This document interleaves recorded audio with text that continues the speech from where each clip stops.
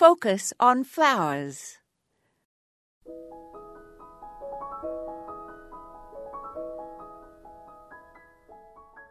As early as the 18th century, and probably long before, there were people who arranged flowers. In paintings of flowers done by Dutch and Flemish artists, one can see the beautiful examples of vases of flowers, although, unlike today's artists, they did not use flowers that were all in season at the same time. In the earliest books about flower arranging, there is mention of the need to hammer stems, those that are woody, so that more water can be absorbed. We still use this practice today, especially with the stems of big flowers like hydrangeas that need a lot of water.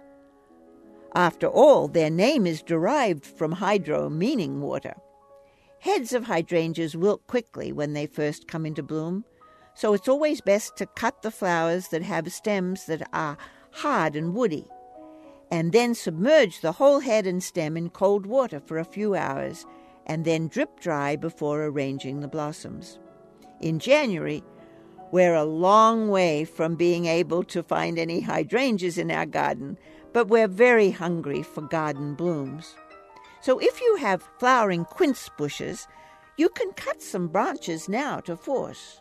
Hammer the stems well and put them in a vase of warm water in a warm spot indoors, but not near a vent.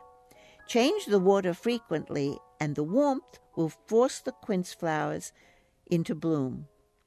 Generally, it takes about 4 to 5 weeks from bud to flower if the water is changed frequently. This is Moya Andrews, and today we focused on this and that.